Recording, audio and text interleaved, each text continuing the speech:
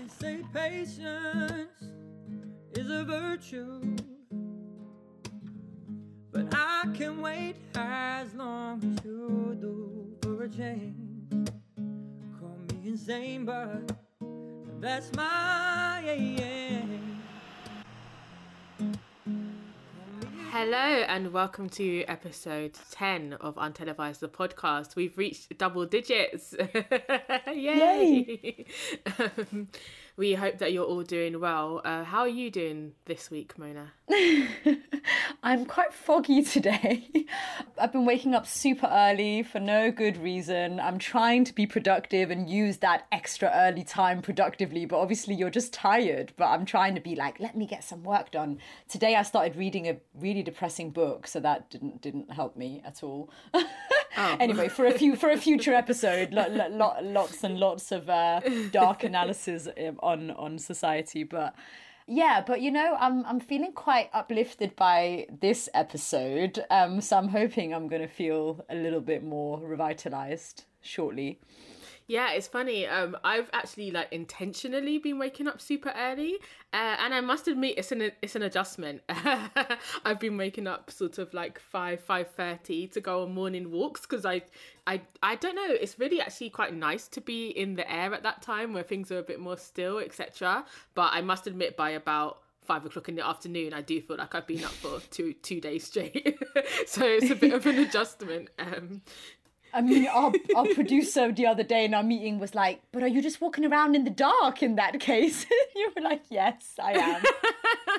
And to be fair, it is still dark, which is actually quite nice. It's like you feel like you're waking up with the day, but I'm not sure how sustainable it is for me. But aside from that, it's weird. I feel like it's a time of year where I start to be a bit reflective on what's happened during the year and intentions for the next year, I guess. So in that way, I'm feeling quite positive, which is nice.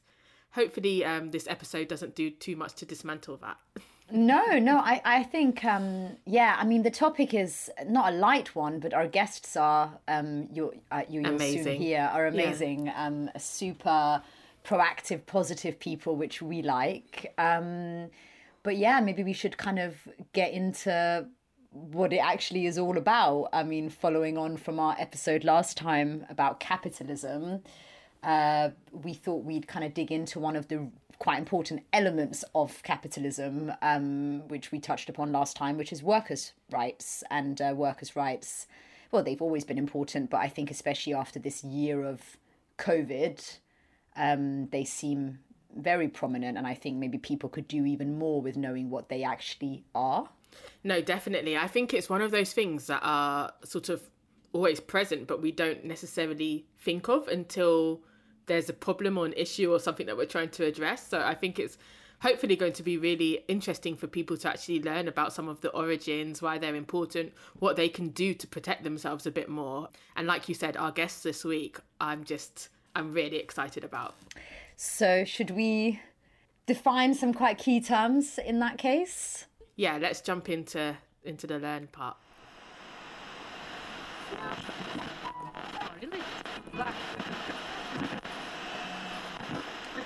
Okay, so I guess the main term that we might want to define this week is trade union, because it's something we're going to hear a lot. And I guess it's one of the main tools or vehicles we have in the UK to address and sustain and fight for workers' rights. So a trade union is a group of employees who work together to either improve or sometimes just to maintain their conditions of employment. Most trade unions are independent of the employers, but have a close working relationship with them. So they do things like collectively bargain for better pay and conditions for all workers, working to improve the quality of public services, political campaigning and industrial action. And actually, they have brought about many of the things that we know and love about working life in the modern age. So things like minimum wage came through trade unions, the abolition of child labour, reduced numbers of hours in the working week. So the fact that we have 9 to 5, 5 days a week is something that was introduced by trade unions. Things like maternity leave, minimum holidays and sick pay and all of these kind of things. They weren't things that just appeared out of thin air and employers decided to give. These were all things that were fought for by these organisations. And according to Union, which is a trade union, unionised workplaces actually earn around 12.5% more than non-unionised workplaces. So they actually really do protect and uphold rights and even fight for better conditions. So in total in the UK, nearly 7 million people belong to a trade union. And that sounds like loads, but actually when you put it into the context that there are over 30 million working people in the UK, it's not actually that much. There are quite a few people that aren't part of unions. And union members can include anything from nurses, hospital cleaners to professional football players, teaching assistants, bus drivers, and even things like apprentices. So it's quite a varied group of people. You know, it's really interesting. You mentioned all these things that now people really do take for granted and they definitely think they should have in their working life, and they all came through unions. And yet unions are actually painted in quite a negative light and as being these very awkward and difficult people that are almost like halting the flow of working life. So I think it's actually really interesting to look at the fact that, wait a minute, all the stuff that you think that you just should came through unions. Yeah, definitely. To be honest, in the modern day, in terms of my interaction, a lot of when I think about unions is when I think, oh, the tube strikes and stuff like that, where people think of it in the inconveniences maybe to their lives and don't actually recognise all of the things that they take for granted, like you say, that have only come about because of unions and unionised people. So another thing that Fazeo mentioned there was the minimum wage, which was fought for by unions. And I was really shocked to find that this literally national minimum wage was only implemented in 1999. That's really not that long ago. I mean, I was like 13 or something, you know, so it's in our lifetime. And, you know, again, you take that for granted to some extent now. So minimum wage is another feature of, I guess, what we talked about last week as kind of like the welfare state, a way of giving people at least a basic level of protection and a basic level of like standard of life that maybe we think everybody should have. And so in theory, it is illegal to pay anybody below the national minimum wage. But, you know, there are definitely people that aren't paid the national minimum wage. At the moment, for anybody who's 25 and over, the national minimum wage is £8.72 per hour. For people between 21 and 24 years old, it's a bit less. It's £8.20. For people who are between 18 and 20, it's only £6.45. And if you're under 18 and working, you get £4.55 an hour for your work. So it's also dependent on your age. And then in more recent years, there's been a lot of campaigning for something called a living wage, which kind of is actually saying minimum wage is not even enough. Like, people can't really live on that, which therefore makes me feel like the minimum wage should be the living wage. But anyway, so we've now got something called the living wage, which for the UK wide is £9.50 an hour, and in London is £10.75 an hour because, you know, costs in London are greater. Now, not everybody pays that at all, and actually employers can sort of apply to get an accredited stamp that says we are a living wage employer, and then that's kind of seen as being quite a sort of being a progressive employer if you do it, but you are not legally bound to do it. Often maybe organizations that are a bit more socially minded, like charities, etc., probably will try and pay it, but it is not a legal obligation. And it is worth noting that there are a lot of people, it's still to this day, who, especially maybe if they are undocumented, if they're refugees, if they're migrants, if they don't know the laws of the land, if they can't defend themselves, are not even paid the minimum wage. And also to note that there are still people in this day and age who aren't paid actually at all for their labour. So this idea that slave labour is a thing of the past is definitely not the case. Yeah, and I know that there are also statistics around women's pay compared to men, and then within that sort of Black, Asian and the different ethnicities pay in comparison. So I think there's a statistic, which I don't want to get wrong, about women almost working a couple of months a year without pay if they were to be compared to their male counterparts, for example. Definitely very interesting, or not interesting is the wrong word, quite discouraging that there's a difference between minimum wage and living wage, because if we've calculated that this is what people need to live, then why, like you say, is that not the minimum requirement? And that difference is almost £2.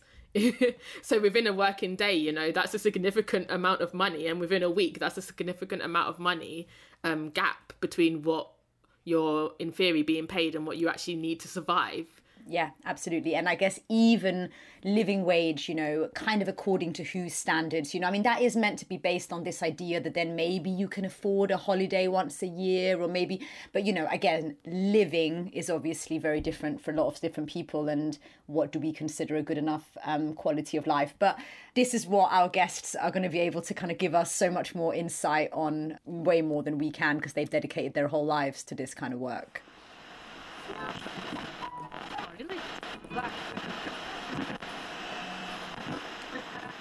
Okay, so let's jump into our discuss section.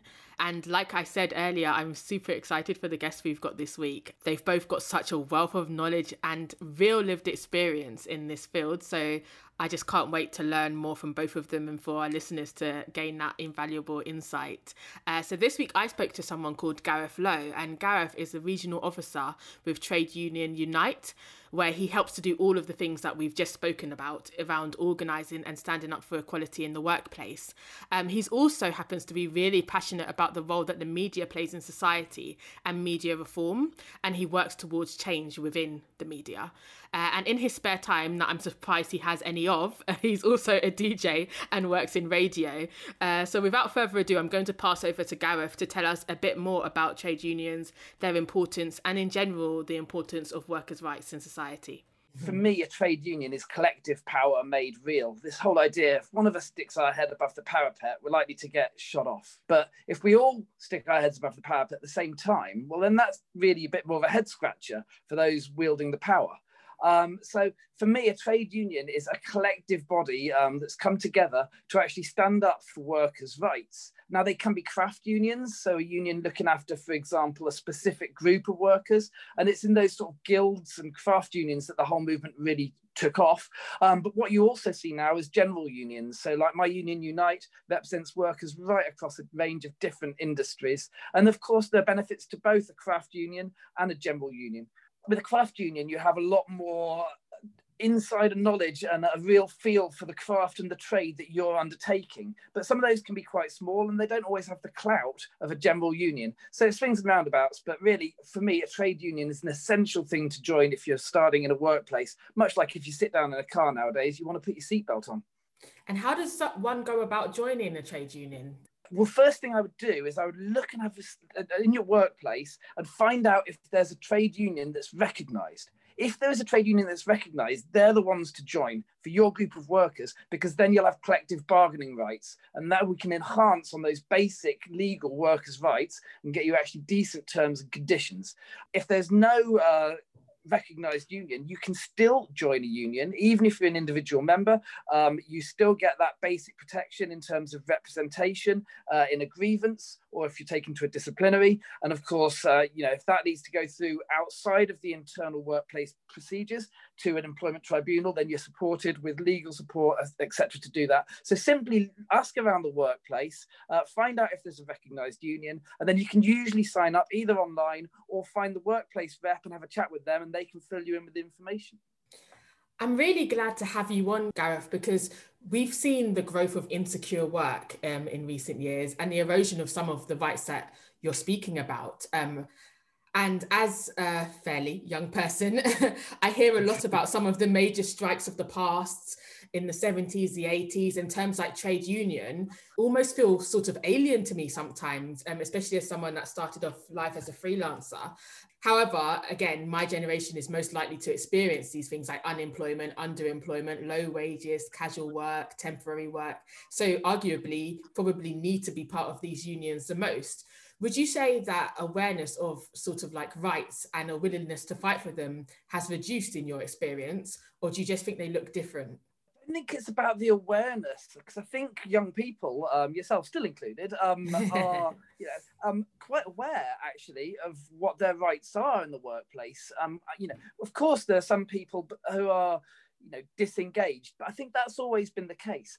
What's really changed is not the awareness, but the legal structure surrounding our workers' rights. you've seen the Trade Union Act come in 2016, and that massively restricted our effectiveness as a working people's movement to actually fight back, and particularly in 2016, our ability to strike. One of the key workers' rights is to withhold labour. In fact, that act that was brought in 2016 actually made things a hell of a lot worse than happened under Margaret Thatcher back in the 80s. Now, often when I go out drinking and talking to people who are a little bit older than myself, they say, oh, you guys in the trade union movement, you're not as effective as you were back in the 70s. Well, it's just simply not the same playing field we're playing on. So you have to look really at the legal changes. And I think it's the legal structure and framework that's changed far more than people's awareness. That's really interesting, actually, and puts a new perspective on things, because I do think that there's sort of a narrative that's grown that it's awareness and willingness and etc. But things have been eroded within the system that have made it actually harder is really interesting to learn. But there's a lot of intentional things that have been built into the system that means that fighting for our rights or trying to sustain them are difficult. Absolutely. It's not all bad news, though. You know, don't forget we fought and won the National Minimum Wage Act in 1998 and also the Equalities Acts in 2006 and 2010. Do they create a completely level playing field for all workers, regardless of, race, gender, sexuality, etc.? No, of course they don't, but they're going a long way towards doing that. And prior to those acts coming in, we were in a worse place. So, of course, there are steps backwards, and sometimes it feels like there are far many more of them than there are steps forwards. But I do believe that over the course of human history, we've seen progress, and social progress is something that I passionately believe in. I agree. And one of the things that we constantly try and do on the platform is, as well as sort of introducing topics theoretically, we try and give people practical ways that they can implement change in their daily lives. So what would you say fighting for this issue looks like in 2020? And what could maybe be some of the small things that people could do if they wanted to make a change and act on their workers' rights or increase them? Well, I'm going to be a bit bleak again for a minute, if that's all right. We've got the Conservative Party, the Tories, in power in 2020, and that is a major obstacle to fighting for and improving workers' rights collectively on a national level. And we've also got the issue of Brexit, where we might be about to make things a hell of a lot worse by moving away from the most libertarian bloc in the world. And European law is one of our best friends at the moment in the trade union movement. I'll give you a little example of that. Union Learn is a scheme that costs the government and the taxpayer just £8 million a year. That's basically an insignificant, correction on a balance book on the national scale. And that's being taken away at the moment. Union Learn is a really important tool for working people because that's the vehicle for allowing us to get people trained up. So why would you take away the training? Now, every £1 that's spent on that by the government produces £5 back into the national purse. So this clearly is a politically motivated attack. At national level and also at international level, politics is key in terms of how to fight on this issue. So I would say go out and vote would be a key way to get involved in fighting back. But of course, at local level, get involved with your local community schemes. And if you're in a workplace, join a trade union. If there are any other vehicles available to you for collective organising, make sure that you're involved with them. You're talking to your fellow workers because you, as a lone worker, have a very small voice. But we, as a movement, have massive power. I couldn't agree more, because we talk a lot about the collective power, etc. But I know there will be some listeners who might be freelance or who might work for themselves. How might it look for them? Would it be sort of the same process, or is it slightly different? Yeah, so anyone can join a trade union. If you're self-employed, well, then you are your own boss. So there is no value to joining a trade union if you're your own boss. But of course, what we see in 2020 is a lot of bogus self-employment. A lot of workers who are actually have a boss, but the boss is trying to tell them, oh, we're not your boss. You're not an employee, you're a worker. Now, those two terms have legal definitions in the UK law. And of course, that's something where we would encourage those workers to sign up and help us to try and push back on their behalf. It's a really difficult situation if you are in this gig economy and you don't have stable, secure work. But that's where we need to be focusing most of our efforts, because it's these precarious workers who are most subject to, unfair employment practices. In terms of Brexit, I've said it again, I've said it before, European law is our best friend. People who are pro-Brexit talk about, the red tape of Brussels. This isn't red tape. These are legislations that are protecting you and I. And if we want to walk away from them, then we are foolhardy in the extreme to do so. Brexit's one issue that will have a big effect, and at one point was dominating conversation, but of course has been overtaken by the next thing I want to ask you about. COVID. No, don't mention the C word. How have you seen that affect the issue as well? Because I know, for example, that the wealth of billionaires and corporation owners has grown, whilst obviously there's been almost the opposite effect on many people that work for them. Absolutely. That wealth divide, that inequality in society is getting bigger and bigger. And 2020 has seen it accelerate, which seems so wrong. I mean, we haven't really seen massive changes to workers' rights over COVID-19, but we have seen lots of temporary legislation brought in. And some of that's actually quite socialist. I mean, if you look at Germany and New Zealand and some countries globally, they've really backed their workers as well as their businesses. And we haven't gone to those lengths in this country. But schemes like the Coronavirus Job Retention Scheme, the CJRS as it's referred to, are actually a way of helping businesses and employees, most crucially from my perspective, in actually seeing out this crisis. So we have got temporary legislation that's come in around COVID. But yeah, those key rights, those key workers' rights really haven't changed a great deal. It's just that workers have needed to rely on those key rights a hell of a lot more than they may have otherwise. And of course, their trade unions as well. It's been the busiest working year of my life for sure. Yeah, I can only imagine. And actually, that's a good place to ask this question, Gareth.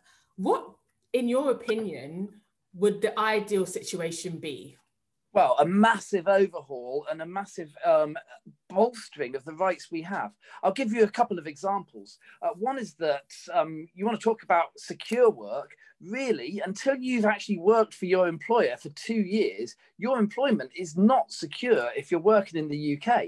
You can effectively be sacked without any real reason and any real ability, unless you've been significantly discriminated against, to take that employer to an employment tribunal and have any kind of fair, just outcome. Another example, we've got prohibitive laws around the right to strike that have been made worse over the past 30, 40 years. Now, these actually mean that the withholding of labour becomes increasingly difficult for workers. That, to me, doesn't seem right, doesn't seem just, and it doesn't seem like a level playing field. So I would like to see workers' rights massively enhanced. Don't forget that workers' rights are important for employers too. They allow employers to not have a race to the bottom in terms of working practices, but actually treat their workers fairly and give their the duty of care that is part of their essential service to workers a real vibrancy, as opposed to being a black and white statement on paper. So I'd love to see workers' rights bolstered and improved, and I'd love to see more of those people in power, particularly the Conservative Party, listening to the Trade Union Congress, the trade unions and the working class movement that's calling out for these changes to be made. Based on the idea that there are benefits, the obvious benefits for the employee, but also for the employer, why do you think it is that these rights aren't upheld?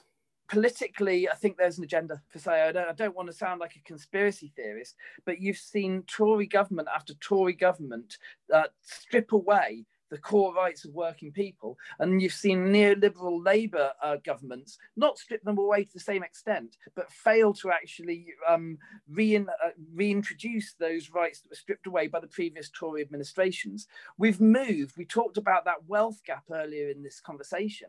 We've moved to a culture now where finance is key, and if you want to be a successful country, it's all about GDP, and where generates more GDP than the speculative world of finance in the city. And that, unfortunately, has turned out to be a much better way of wealth generation on a short term than actual manufacturing or looking at green, sustainable jobs. So we have a real problem in our culture and society. It's about short-termism. It's not addressing the impending global climate crisis. It's not looking at how are we going to support workers as automation becomes more prevalent. And, much like the Industrial Revolution, we don't need everybody to be doing the job jobs and the work that they were before, because we've got a new way for that. Instead, we've got a system that's regressive, that's stuck in the past, and is intent upon maintaining that divide between wealthy and poor. Got a bit passionate there. Is what we love. That's exactly what we're looking for. Yes, we spoke about capitalism. Our last episode was actually all on capitalism, and a lot of the things you've just said were echoed and explored in that episode. Can you foresee a time when your work will no longer be needed? Maybe when automation fully takes over. No, seriously. There'll always be a relevance for my line of work and trade unions. And people talk about the diminishing relevance as we move to a gig economy. Well, I think that just means we need to reinvent the model and make sure the model is fit for purpose, rather than throw the baby out with the bathwater. So long as there are employers and employees, so long as there's inequality, trade unionism will always be necessary.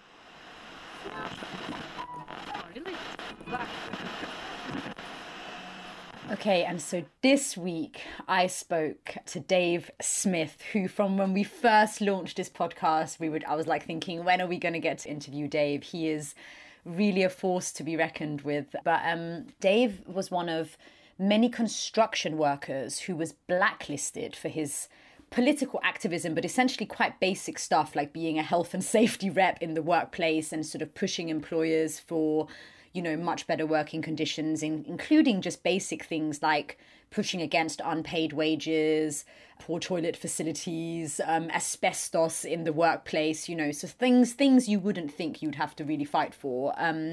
So as a result, he was blacklisted, and he will explain a bit more about what blacklisting really meant, but essentially meant that employers could look at a list and see the workers that were considered blacklisted and choose not to give them work. As a result, Dave became the secretary of the Blacklist Support Group, and they also fought to actually get compensation for themselves for the years that they were blacklisted, which actually was a fight that they won. Not that that undoes, you know, all the injustice faced, but they did actually get some compensation for this. And Dave has now co-authored a book called Blacklisted, and, you know, is very much a public figure and representative on fighting for and campaigning for workers' rights. We live in a society where basically, you know, there are certain things that are just seen as entirely natural, and this is the way the natural world works, and it's always worked like that. And one of the things that is just assumed to be a perfectly natural thing in the society we live in is sort of that private companies are allowed to make profits out of people working for them. And, you know, whether it's been, you know, Victorian mill owners or literally this morning I read an article about Amazon abusing their workers in campaigning about, you know, health and safety in their workplaces. You know, if a society basically gives private companies making a profit certain legal rights, and it is seen that making a profit and a business being successful is the most important thing, and everything else becomes secondary to that, then that has immediate effects. You know, you can have huge companies that completely destroy the environment, that are massive polluters, not just for, you know, global warming, you know, and climate change, but just literally spewing their stuff into rivers and, you know, killing bees and all the rest of it. They're praised as being fantastic companies because they're making a profit, sort of thing. And, you know, it's all glory to, you know, the rich billionaires, sort of thing. And, you know, these people are praised and praised and praised. But of course, the workers who are doing the work very often, you know, they're, you know, whether their health and safety is being looked after, whether they've got enough money to actually pay, you know, their own rent, whether they've got enough money to, you know, pay for, you know, their kids to go on school trips and stuff like that. Yeah, and, you know, and of course, the vast majority of us are workers. We work for a living. You know, we have to go to work in order to get, you know, money to survive, to live. You know, you can be oppressed in the world for multiple things, you know, quite clearly, you know, on race, on gender, or whatever it happens to be. But virtually all of us have to go work, you know. So there appears to be this overarching issue of, you know, we live in a world where we all have to work for a living, and actually some of the people in society are granted these special rights to be able to exploit people and make profits out of us, and the rest of us are sort of trying to play catch up. When you have no workers' rights, that's when people are just killed, literally killed for doing their jobs. You've only got to look at the building of the football stadiums in Qatar for the World Cup. Where undocumented labour has been brought in, they're not allowed to join a trade union, they're not really entitled to any kind of legal rights, and you've seen the number of deaths while building those football stadia. That's what happens. So basically, working people have always come, whenever this has happened, probably from the pyramids up to they're probably, when we're building things in space, there'll probably be the same kind of process that working people, when they work together, will realise that actually we can see we're not getting what we're entitled to. We can see we're not getting the kind of health and safety, the sort of fair treatment that we deserve, and enough money to pay our bills. So, we've always come together to do that. It's a very amorphous thing, workers' rights, because if you can just talk about money, you can just talk about, health and safety. But I always think it's about equality. I think it's about decency, it's about human respect and treating people with dignity. That just doesn't fall from the sky. You don't stop racism by just saying that racism is bad and it naturally happens. Equally, you don't get better workers' rights by saying, oh, isn't it terrible how these workers have been treated badly? Oh, isn't it terrible that young kids, were sent up chimneys or down the mines or whatever it happens to be. People have to do something about it. People have to campaign about it. Nothing changes just because it should. Things change because people come together collectively and through collective action change things. Oh, so Dave, there's so much there that I kind of want to grab at. I think, you've spoken very much about things don't change just because they should. I think that's a crucial point. And so people have fought for things over the year, over decades and centuries, and that's how society kind of keeps evolving.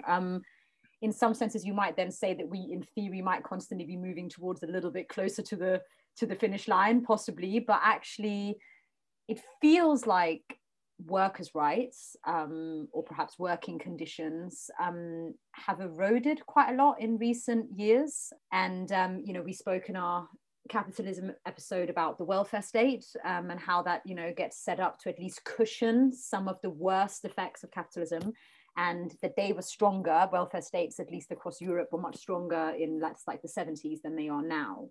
Has the passion to fight for this decreased? Has awareness amongst people decreased? Have people just grown tired? Have governments become worse? Has the market become more fierce? Like, what's happening? Like, do you see a difference? You fought for this for many years.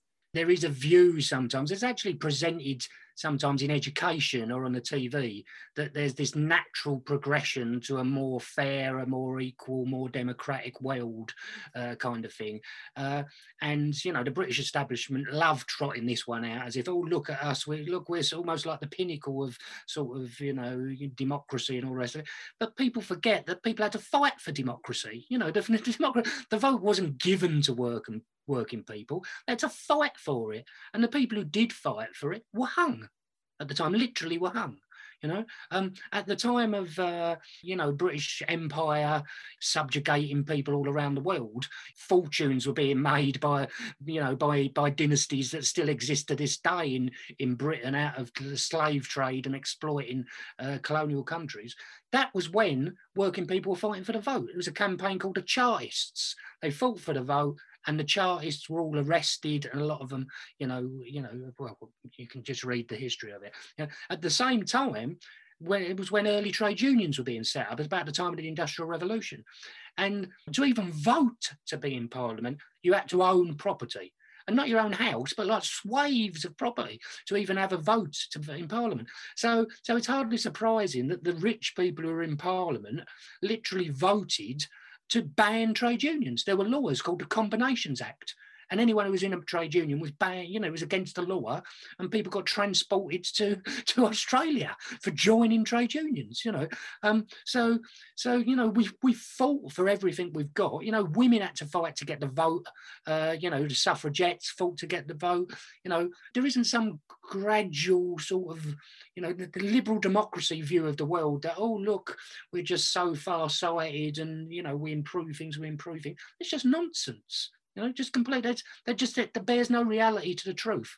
There is a struggle taking place, and it always does take place between those who run society, you know, and those of us who have to work for a living.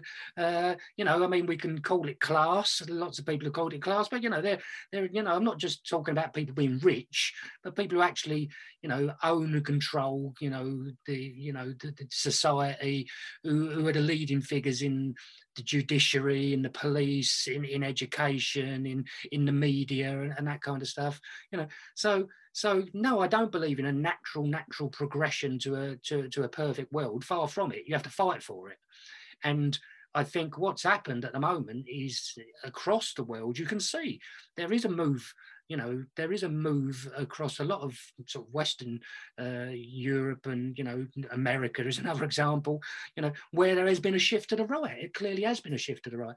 But equally, I'm a natural optimist.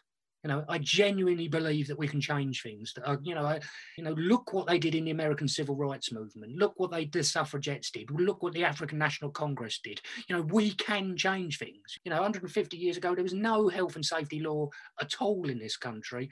And one of the big disputes that actually led to health and safety becoming a big issue in the workplace in this country was actually in Bow in East London.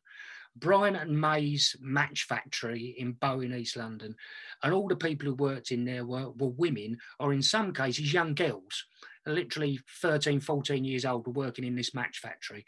And to make matches at the time, you used phosphorus. And the job of the women working there was to dip the end of the wood into the phosphorus to make a match. And after a period of time, they all got this thing called phossy jaw, which basically, if you're exposed to phosphorus for a long time, your bones rot. And, you know, literally, as young women, their bones were rot. And they had this big strikes called the Match Workers Strike. So it's very famous.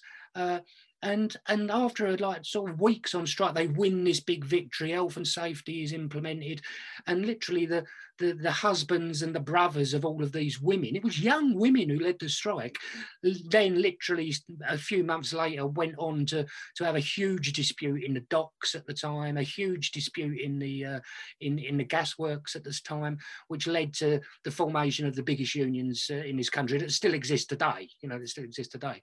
So it's always been, you know, people coming together and fighting that change things. And that's why I'm an optimist, you know, that, yeah, it won't just change just because we should, you know, we need to fight for it. And look, you've only got to look at, you know, people often say to me, oh, people are not interested in any of this stuff at all. But you've only got to look at the people who are working for Uber or Deliveroo or stuff like that, you know, where, you know, apparently they haven't got an employer, like, oh no, you just work for yourself and you're working for an app on your phone. Well, the people who own the app on the phone are paying these people, you know, the people who own the app on the phone are making billions around the world from it. And the workers are having to work all hours under the sun. They're not even entitled to holiday pay or stuff like that. You know, the most basic kind of what you would call workers' rights, enough money to pay their bills. Yeah, rather than saying, oh, there's nothing we can do about it, the law does, you know, is too constrictive. You've had loads of campaigns, you know, loads of unions are doing stuff with Uber and with Deliveroo and, you know, Uber Eats and people like that. You know, so I'm eternally optimistic that we can do stuff. You just, you know, people just need encouragement. And we need victories as well, you know, and sometimes there are some great victories out there. Just doesn't necessarily always get reported in the newspapers. Yeah, there's definitely that in so many ways, and there's maybe a sense that like a smoke screen's been lifted, or at least for some people it might feel like that. You know, for some of us we may think, well, we kind of always knew, and maybe we just needed something to kind of allow us to talk about it. But you spoke so much there about health and safety, and, you know, the things that workers kind of have fought for over time. COVID is such an obvious example of that. and your background is specifically in the construction industry, and that was actually one of the industries that just didn't seem to get shut down. And it's an industry that's incredibly difficult to regulate, like closeness and distance and all these kinds of things, right? So, I mean, has this been a moment? Like, do you feel looking back, we might look at this as a moment, the way you've just talked about, you know, certain moments in history? Do you feel it's galvanized more people or not really? I mean, workers' rights have been pivotal to any discussion about whether people get to stay at home to save their lives, right, during COVID. COVID hasn't caused the health and safety problem. COVID hasn't caused the precarious working or the lack of workers' rights. What COVID has done is exposed it. You know, it's exposed the fact that certain groups of workers have got, I wouldn't say decent human rights, because workers' rights, because compared to other countries, we've got very, very poor workers' rights, but at least some minimal workers' rights, where a whole swathe of the population, a whole swathe of workers across the economy have got next to no legal rights. I don't think the law has caught up with how people actually work nowadays. You know, the law still imagines that everyone's a direct employee working for an employer, and there are millions of people out there who are working for agencies, who are working on a self-employed basis, a freelance basis. There's a whole micro industry that sets up sort of, fake limited companies for people to be paid via a limited company rather than being paid as an employee.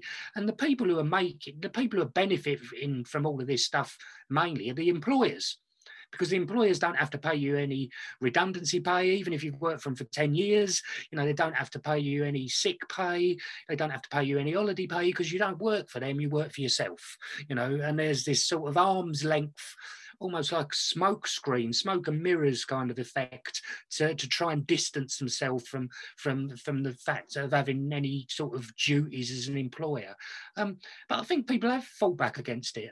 In the NHS, the stuff that I've found really inspiring is not just when the NHS workers got clapped for, but when people actually came out of the NHS and stood out and said, we're not doing this, it's unsafe.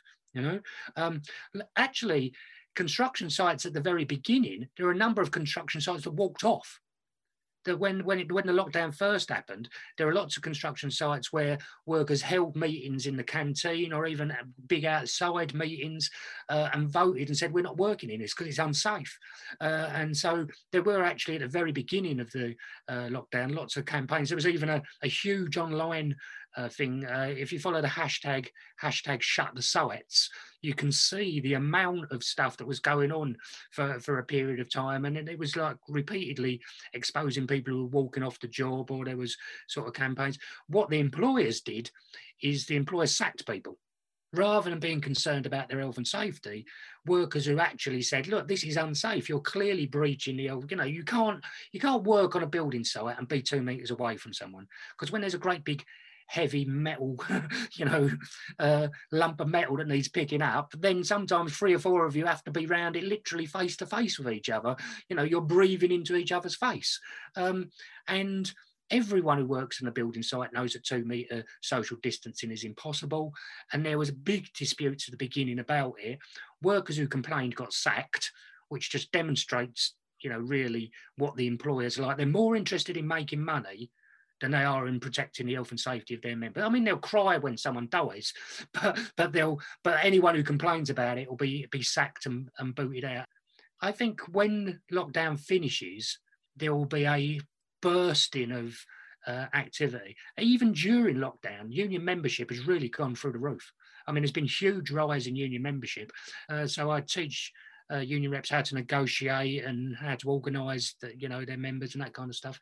And certainly during lockdown, we've had this huge wave of unions coming to us saying, look, we've had hundreds of people putting themselves forward to become safety reps. So basically union reps who campaign on health and safety. And can we train them? A massive increase compared to what we normally have. So there is something going on out there.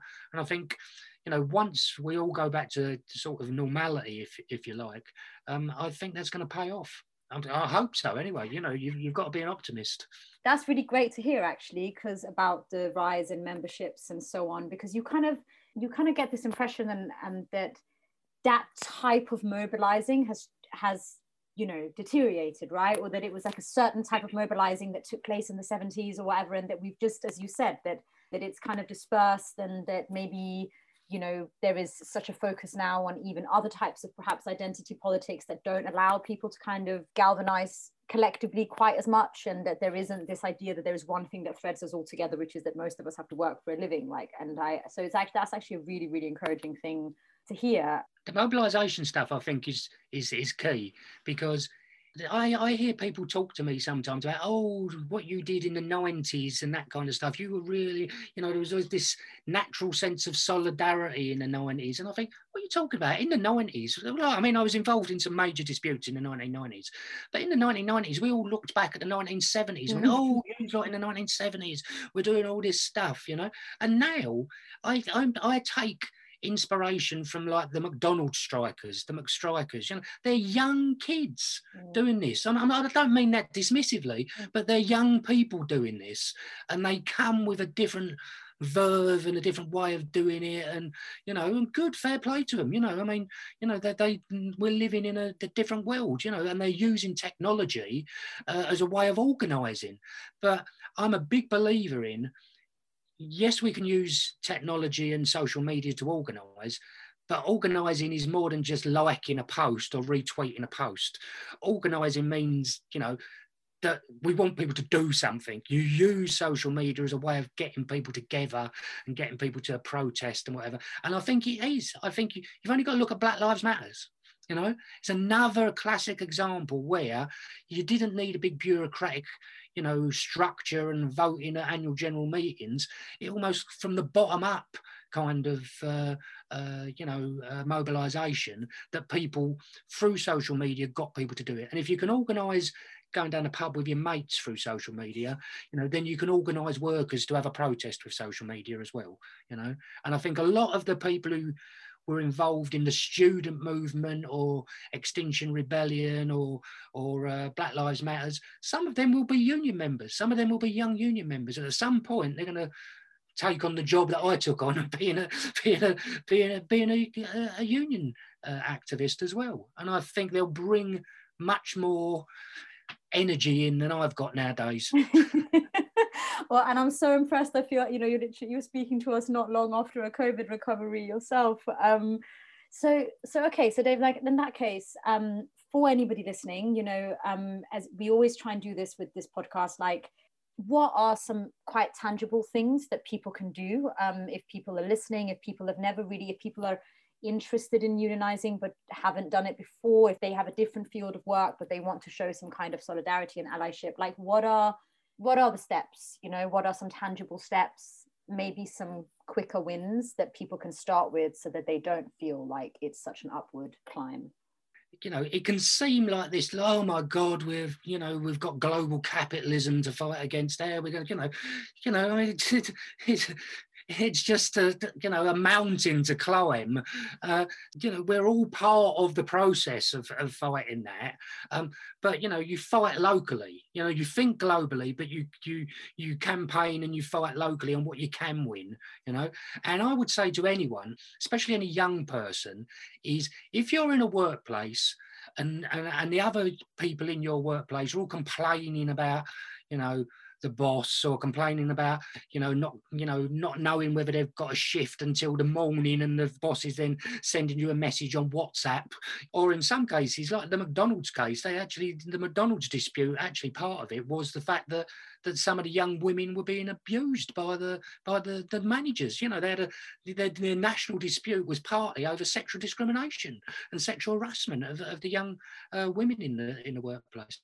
I've heard people talk about, oh, what we should do is, join a political party or join this particular campaign or whatever. But you're at work, a lot of us, for 7 or 8 hours a day with people that we meet day in, day out all the time.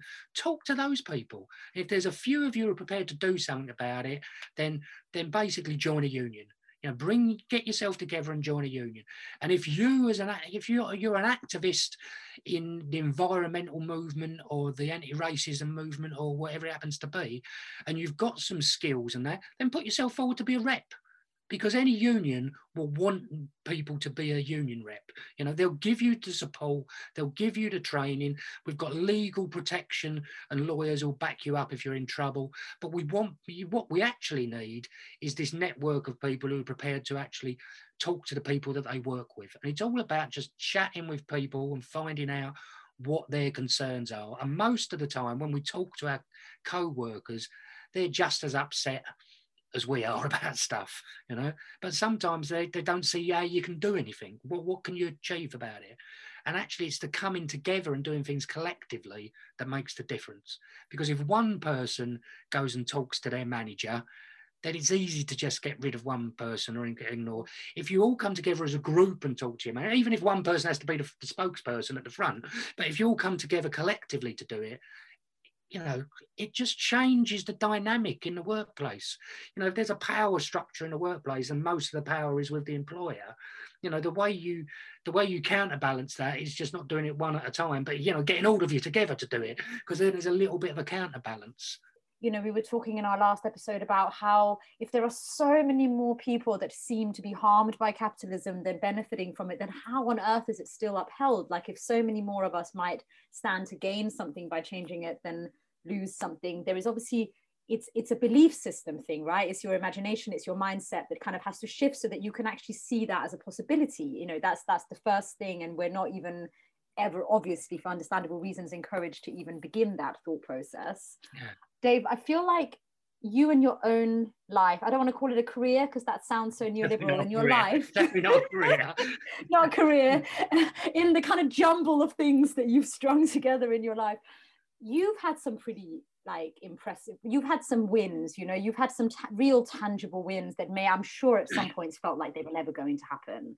And I'd really like to kind of give people some of that really actual hope. I mean, can you share some of those with us? Like some of the things that have kept you going over all this time?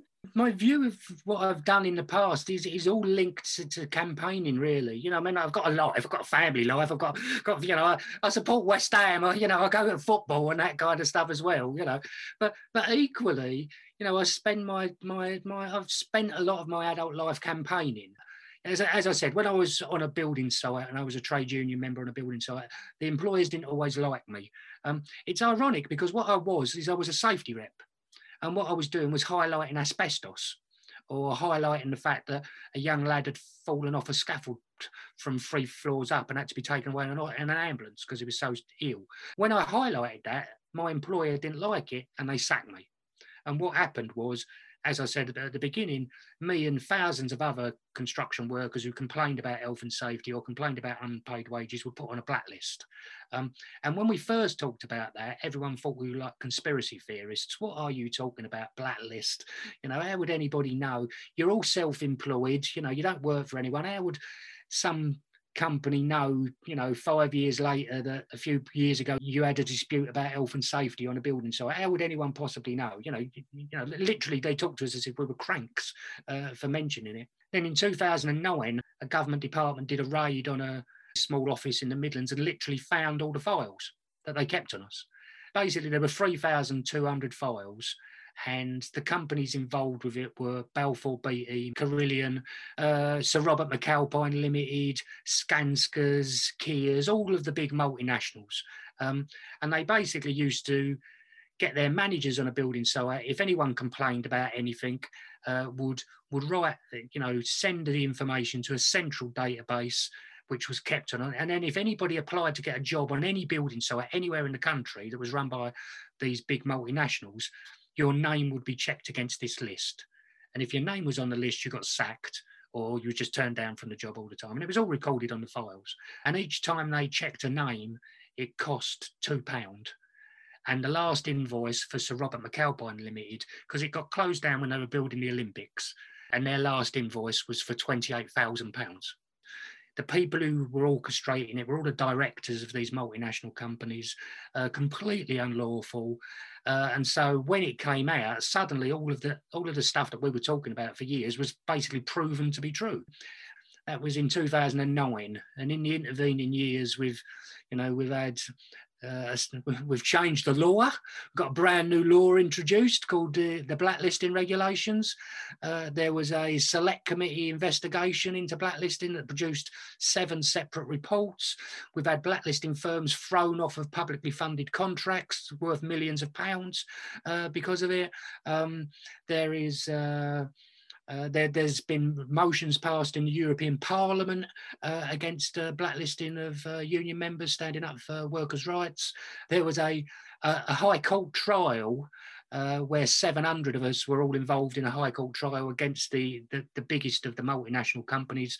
And all of the companies made a public apology, which was read out in the court and gave us damages. Payment. Very nice. We all like a few quid.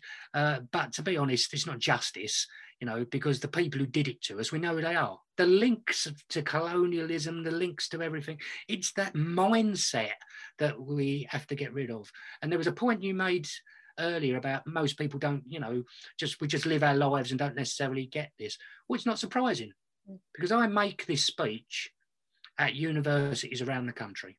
And at the end of the speech, when I've talked about blacklisting, when I've talked about the undercover police spying, not just on us, but women activists, the Stephen Lawrence family, for God's sake, Doreen and Neville Lawrence were spied on by these undercover police units.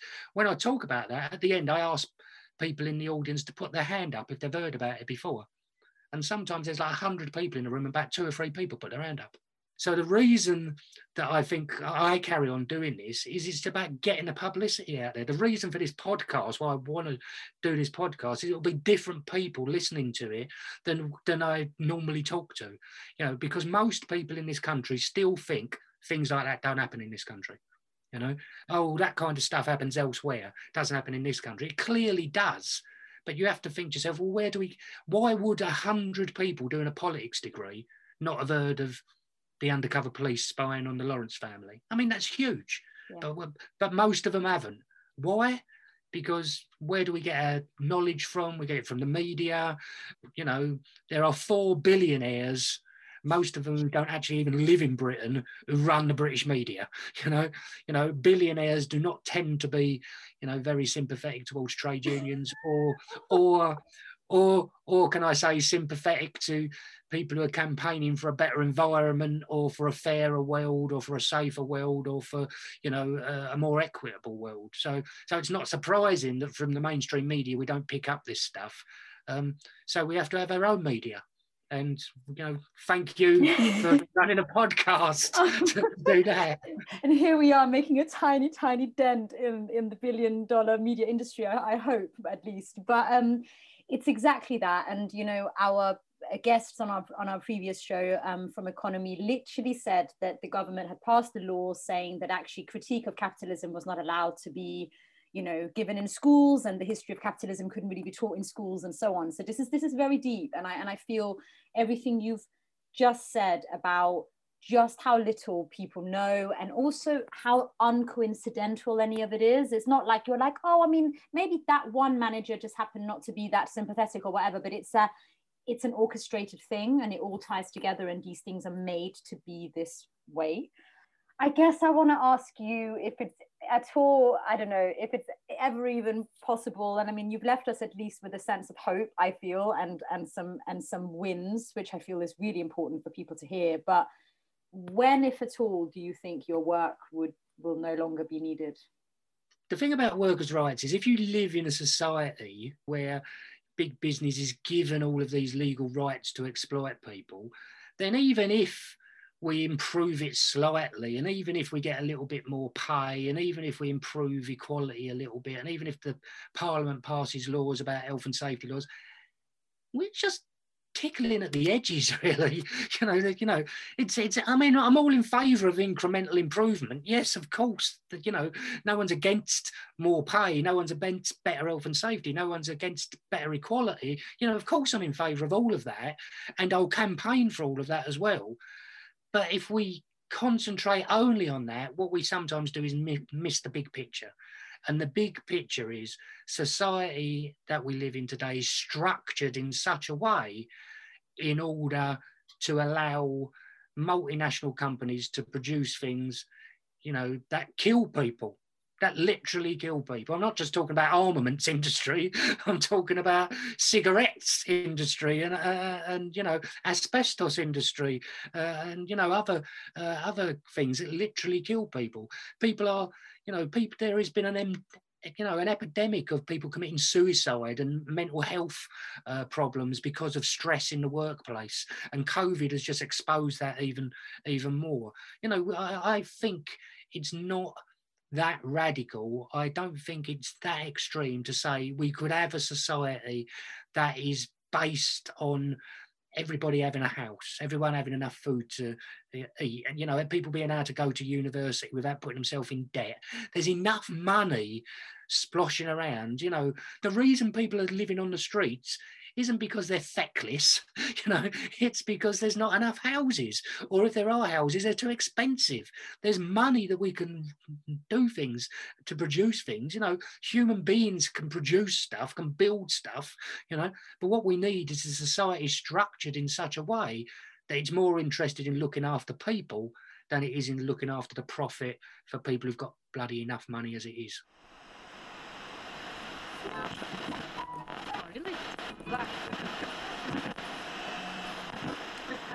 So Fezeo, what did you think of that? If there's a fan club for our guests this week, I'm definitely joining.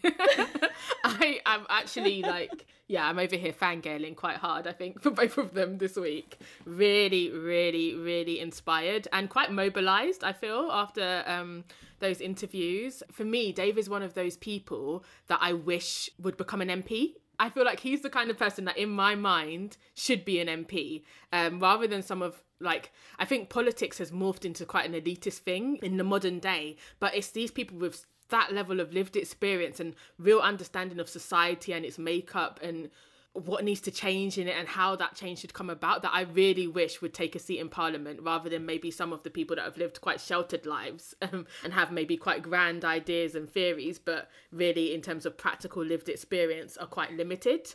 So I'm going to start a Dave for PM campaign.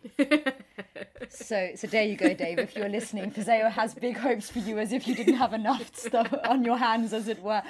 No, I completely agree. I was just sat there interviewing him thinking, oh my God, I could just let him talk forever and we'd have some kind of 5-hour long podcast. But, to hear people that have also had real successes in their life, and, it kind of goes back a bit to what our very first episode with Azar Majidi on uprisings, where there was this sense of people who've been in it for a really long time and acknowledge that it's hard and acknowledge that there will be times where you don't know if a success is going to come through, but there are some. And Layla said it too, you have to acknowledge the wins that we do get to keep the fight going. And I think with Dave sort of saying things don't just change because they should, unfortunately, and it's not a given that in history we're on this linear upward trajectory where we're constantly moving closer and closer to enlightenment or closer and closer to progressiveness. We might not be. In some things like workers' rights, we might even be regressing.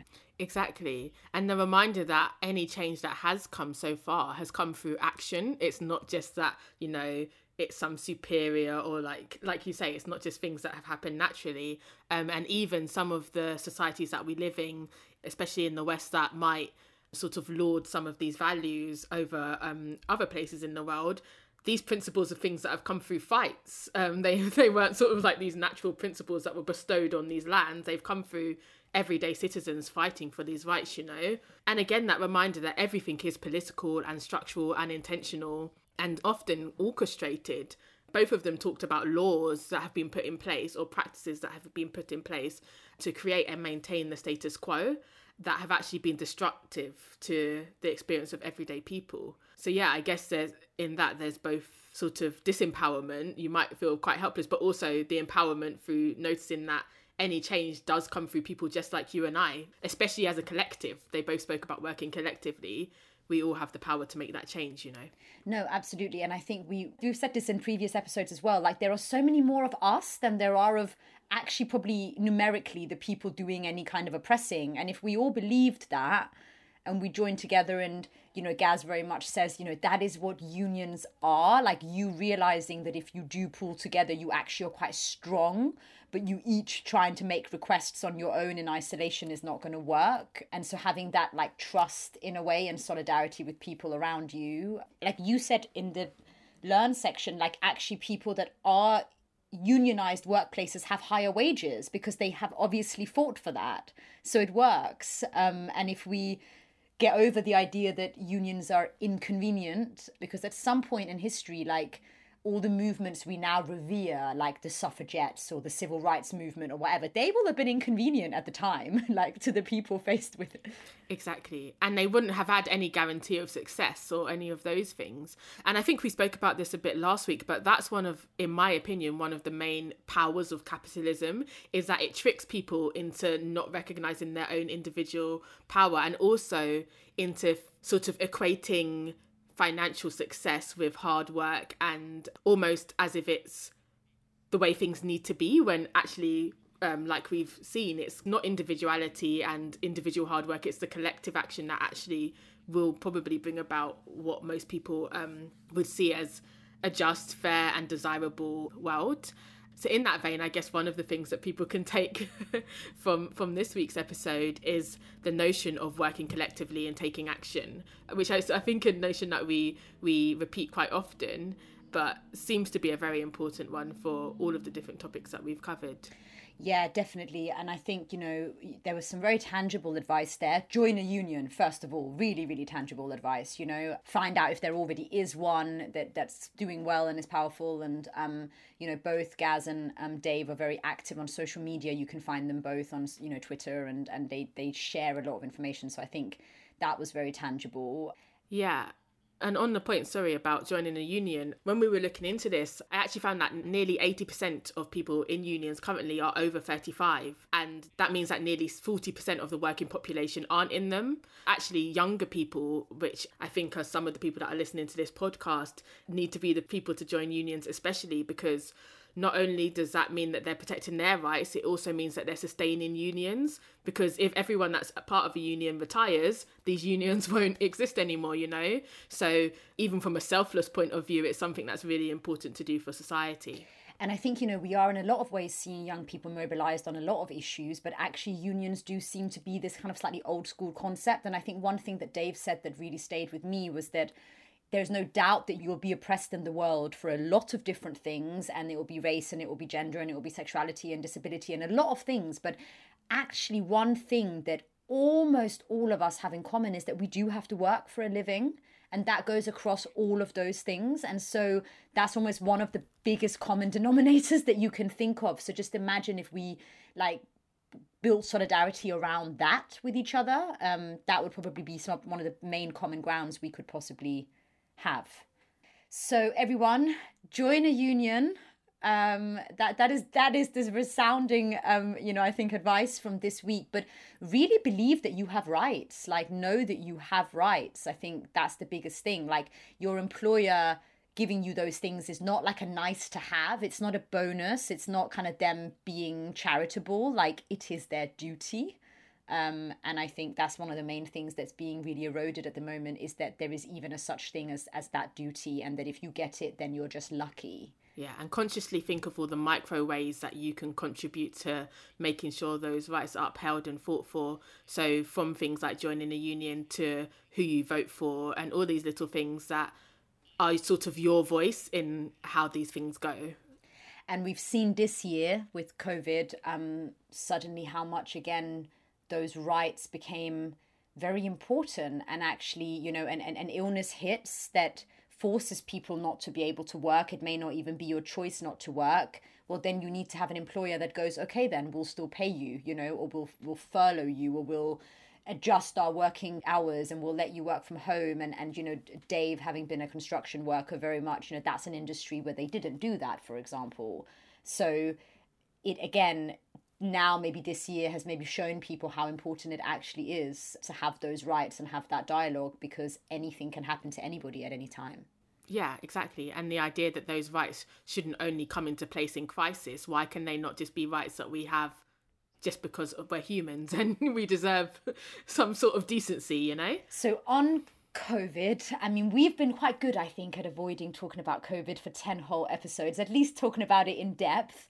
But we are coming up to what is going to be our last episode of this year. Don't worry, we will be back literally the 2 weeks after that, so it will be very unnoticeable. But our last episode of this year literally does come out on, I think, the 30th of December. And we would really like to do a bit of a reflection on this year and to hear from any of you who've been listening across different industries, across different sectors that you work in, how COVID may have impacted you, whether it's taught you anything, whether it's shifted anything for you, and how you maybe intend to enter 2021. And we would love anyone to send us messages, sound bites even, if you can record us like an audio message about your work and maybe your industry. We'd love to hear from you. You can email talk2untelevised@gmail.com, and it's the digit 2, or you can always inbox us on our Instagram, untelevised_TV. It would be amazing if you could send those in the form of voice notes, just recorded on your phone, because then we can play your lovely voices on air. But if you would prefer, you can also send us some text, and we're happy enough to read those out for you. Yes, absolutely. We can do the work for you if you like. But yeah, so join us in 2 weeks' time for our final episode of 2020. And we really hope that you go out now and feel empowered and get mobilized and join a union, if nothing else. Yeah, exactly.